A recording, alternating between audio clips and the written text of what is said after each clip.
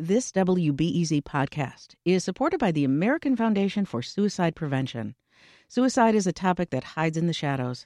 It's time we talk away the dark, learn how to spot the warning signs for suicide, and how you can have an open, caring, real conversation to help save lives. Visit the American Foundation for Suicide Prevention to watch the new short film and learn more at afsp.org/talkawaythedark. This WBEZ podcast is supported by Ravinia, with over 100 concerts under the stars this summer, including Daryl Hall and Elvis Costello, Norah Jones with special guest Mavis Staples, the Beach Boys with special guest John Stamos, Shaggy and TLC, Jason Isbell and the 400 Unit, the Chicago Symphony Orchestra, and more. Their 30-acre park is nestled in a gently wooded area. Bring your own picnic or eat at one of the park restaurants. Tickets available now only at ravinia.org. I'm Sasha Ann Simons, and this is Reset, your guide to the news and more.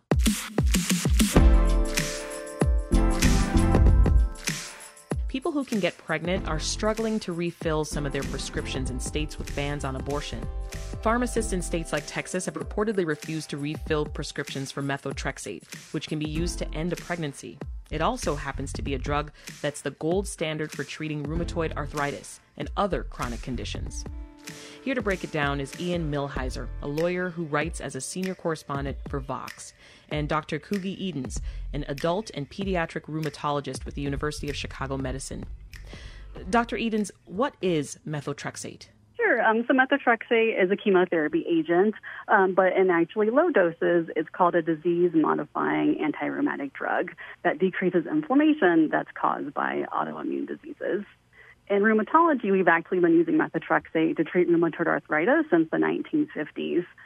We, however, also use it to treat things like lupus, vasculitis, and all different types of arthritis. We also use it to treat inflammatory eye conditions.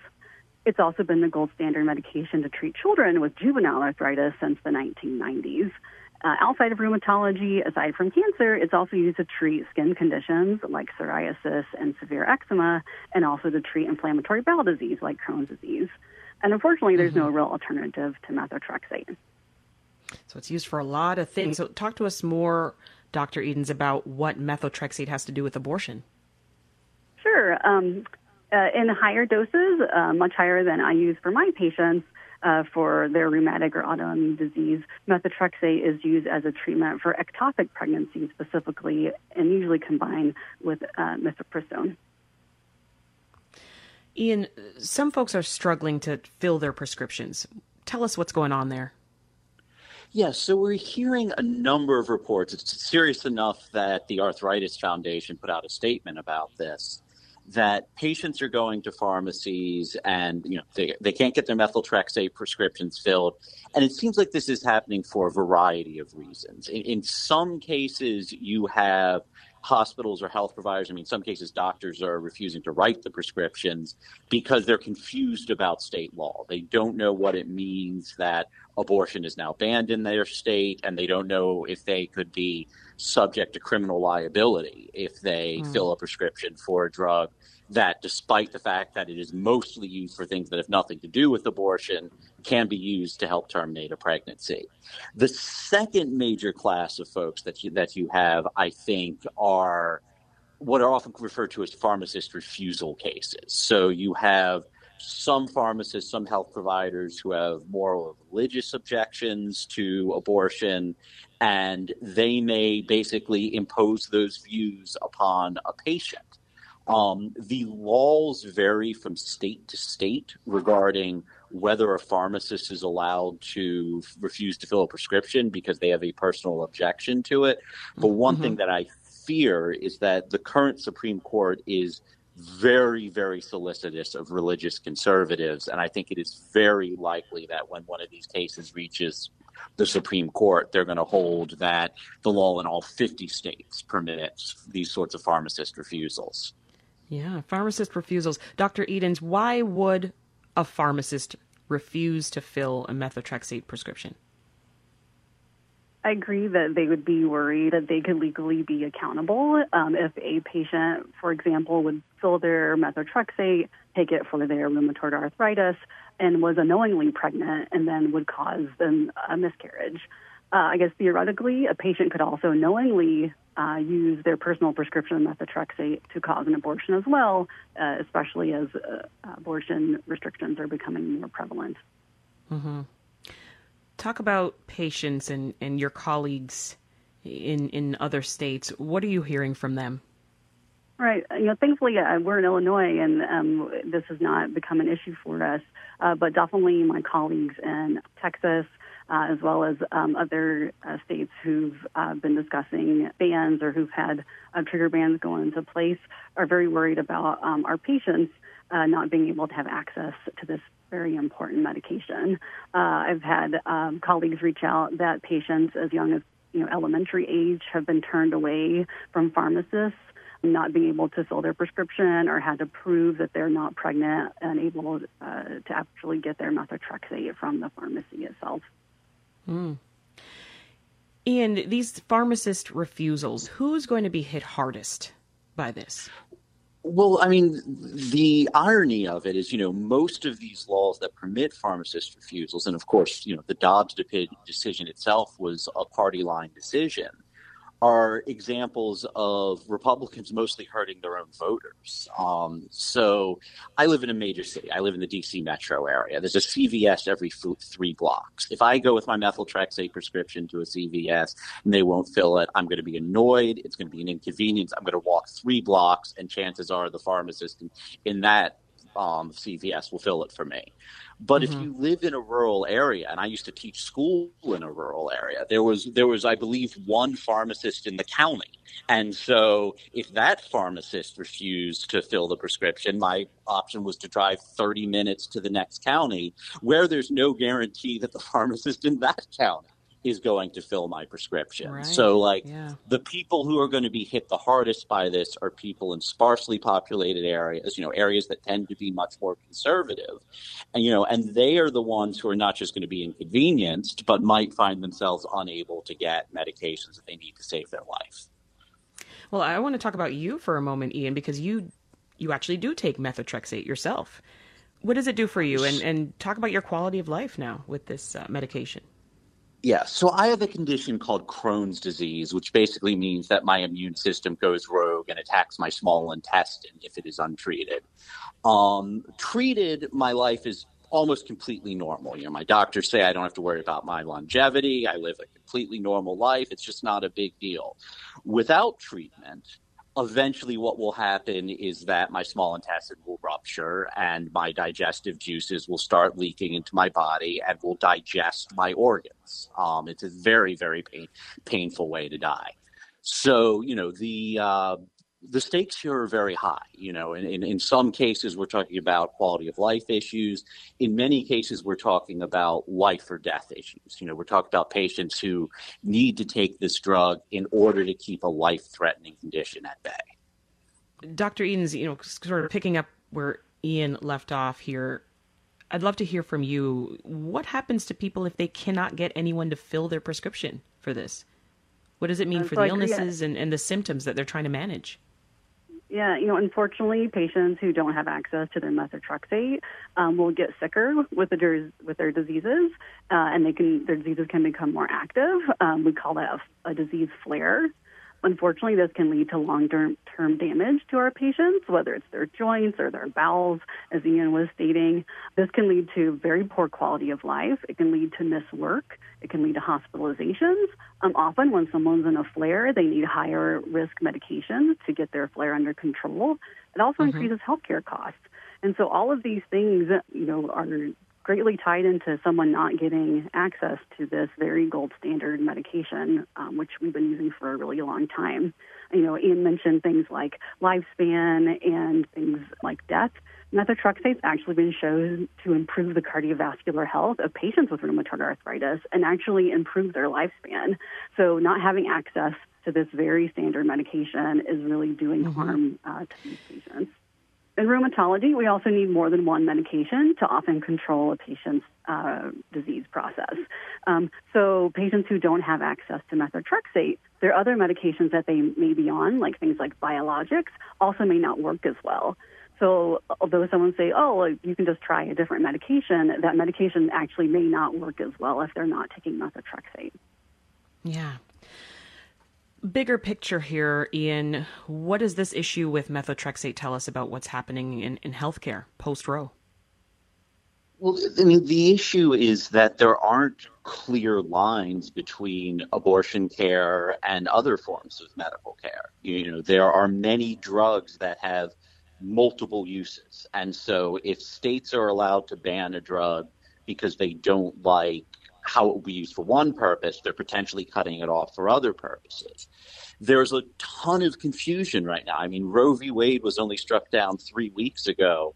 So lawyers who work for hospitals, who work for other health providers, don't really know what the law is. And no one will know what the law is until a lot of these issues are litigated, which could take years. And then looming over all of this is the fact that we already, the highest court in the country, the Supreme Court, has already shown that it's willing to toss out well-settled law in order to fight abortion rights. And it has shown over and over again that it is very solicitous to the interest of religious conservatives. And so we don't know how this is all going to settle, but I think that one thing that is likely to happen is that pharmacists, that health providers who have religious objections to these drugs, which can be used in abortion care, are probably going to prevail in court. They're probably going to win the right to refuse to dispense or refuse to prescribe. And again, in areas where people don't have access to a lot of doctors or a lot of pharmacists, that's going to have very real health costs for a lot of patients. Mm-hmm. Dr. Edens, are you aware if there are any national efforts right now to track the effects of not having access to a drug? So as Ian stated, the Arthritis Foundation has started to advocate for patients, and so are requesting patients who can't get their methotrexate for whatever reason to actually reach out to them. The American College of Rheumatology is also doing the same. So if patients cannot access their medication, they should also reach out to the American College of Rheumatology. American College of Rheumatology also is forming a task force for methotrexate, but I think also to address the larger issues that may come out with the various bans and the overturn of Roe versus Wade.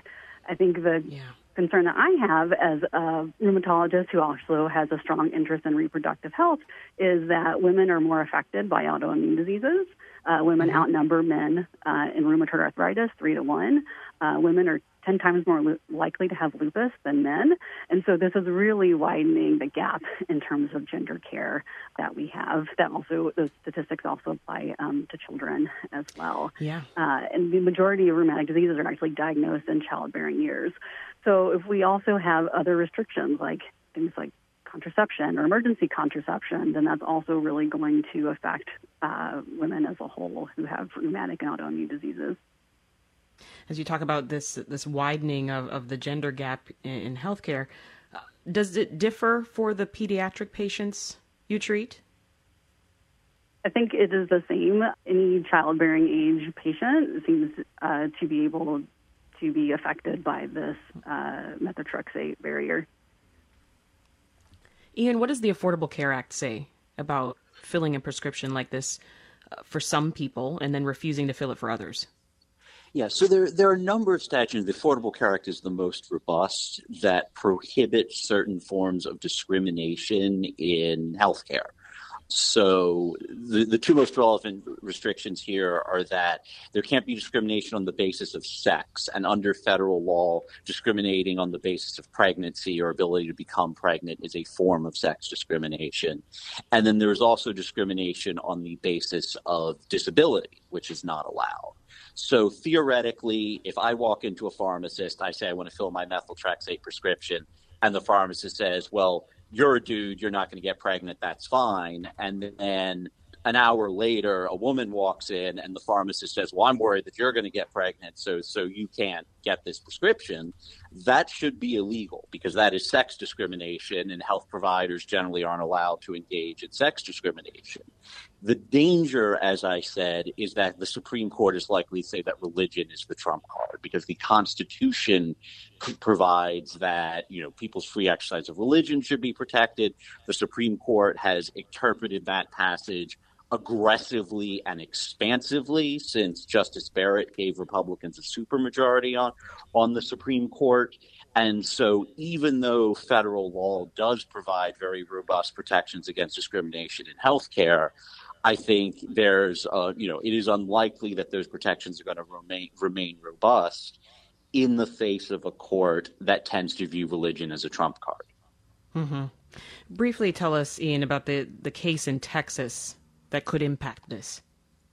Yeah, so this case deals more with like actual abortion care, but with life-saving abortion care. So there is a different federal law called EMTALA, which says that emergency rooms which receive federal funds, which is basically all emergency rooms because they almost all receive Medicare and Medicaid funds, if a patient shows up with a medical emergency, they can't just turn the patient away. They have to stabilize the patient. And so, like, if I'm shot, for example, even if I don't have insurance, if I show up with a sucking chest wound, they have to stabilize me before they can let me go.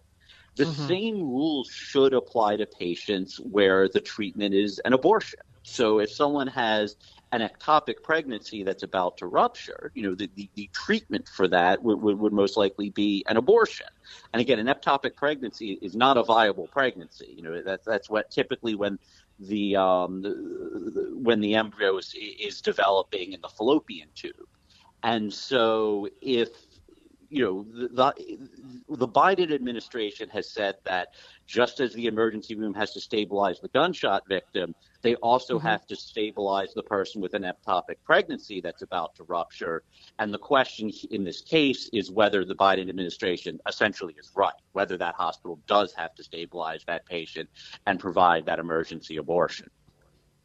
Before I let you both go, Dr. Edens, what are you going to be watching for in these next several months? So I'm definitely going to be watching for more patients, unfortunately, coming forward with stories of methotrexate denial, but hoping that the task force from the American College of Rheumatology can help guide the rheumatologists. And I hope that other medical organizations also join in, because as we said, this medication isn't just for rheumatic diseases, but other diseases as well. And I hope in the future that we can maintain access to contraception and emergency contraception for my high-risk patients.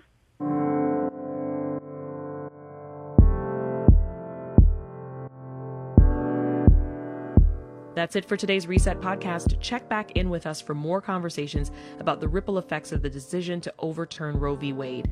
Don't forget to subscribe or leave us a review. I'm Sasha Ann Simons. Thanks for listening and have a great day. We'll meet again tomorrow.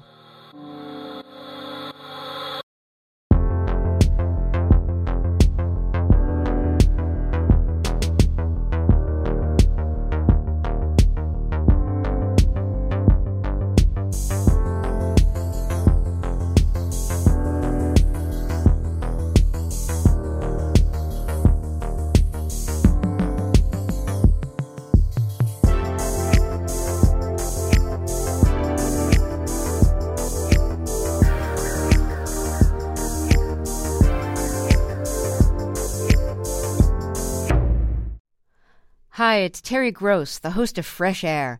We bring you in-depth, long-form interviews with actors, directors, musicians, authors, journalists, and more. Listen to our Peabody Award-winning Fresh Air podcast from WHYY and NPR.